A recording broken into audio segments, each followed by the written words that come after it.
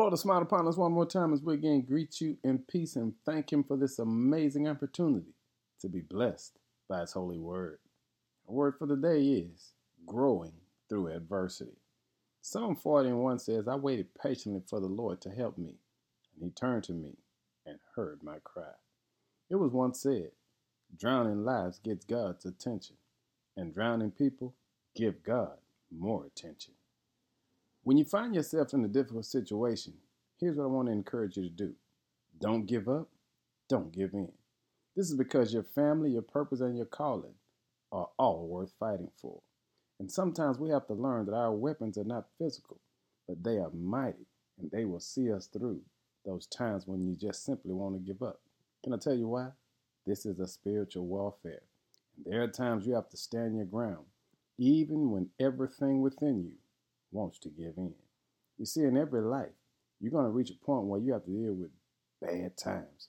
And even in some areas, bad times will become unbearable.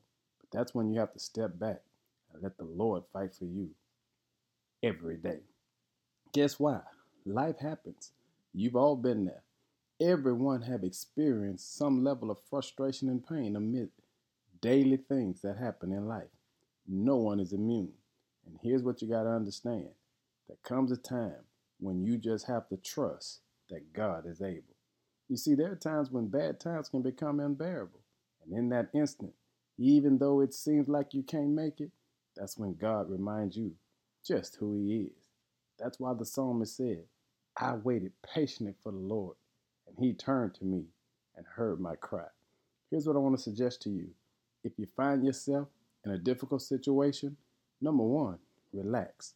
Psalm 116:7 says, let my soul be at rest again, for the Lord has been good to me. Number two, surrender. 1 Peter 5:6 says, so humble yourselves under the mighty power of God, and at the right time, He will lift you up in honor. And number three, rest. Psalm 62:5 says, let all that I am wait quietly before God, for my hope is in Him. And when you do this, you'll discover what the psalmist was saying.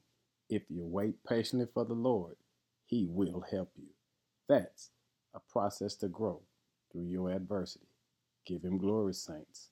In Jesus' name, amen.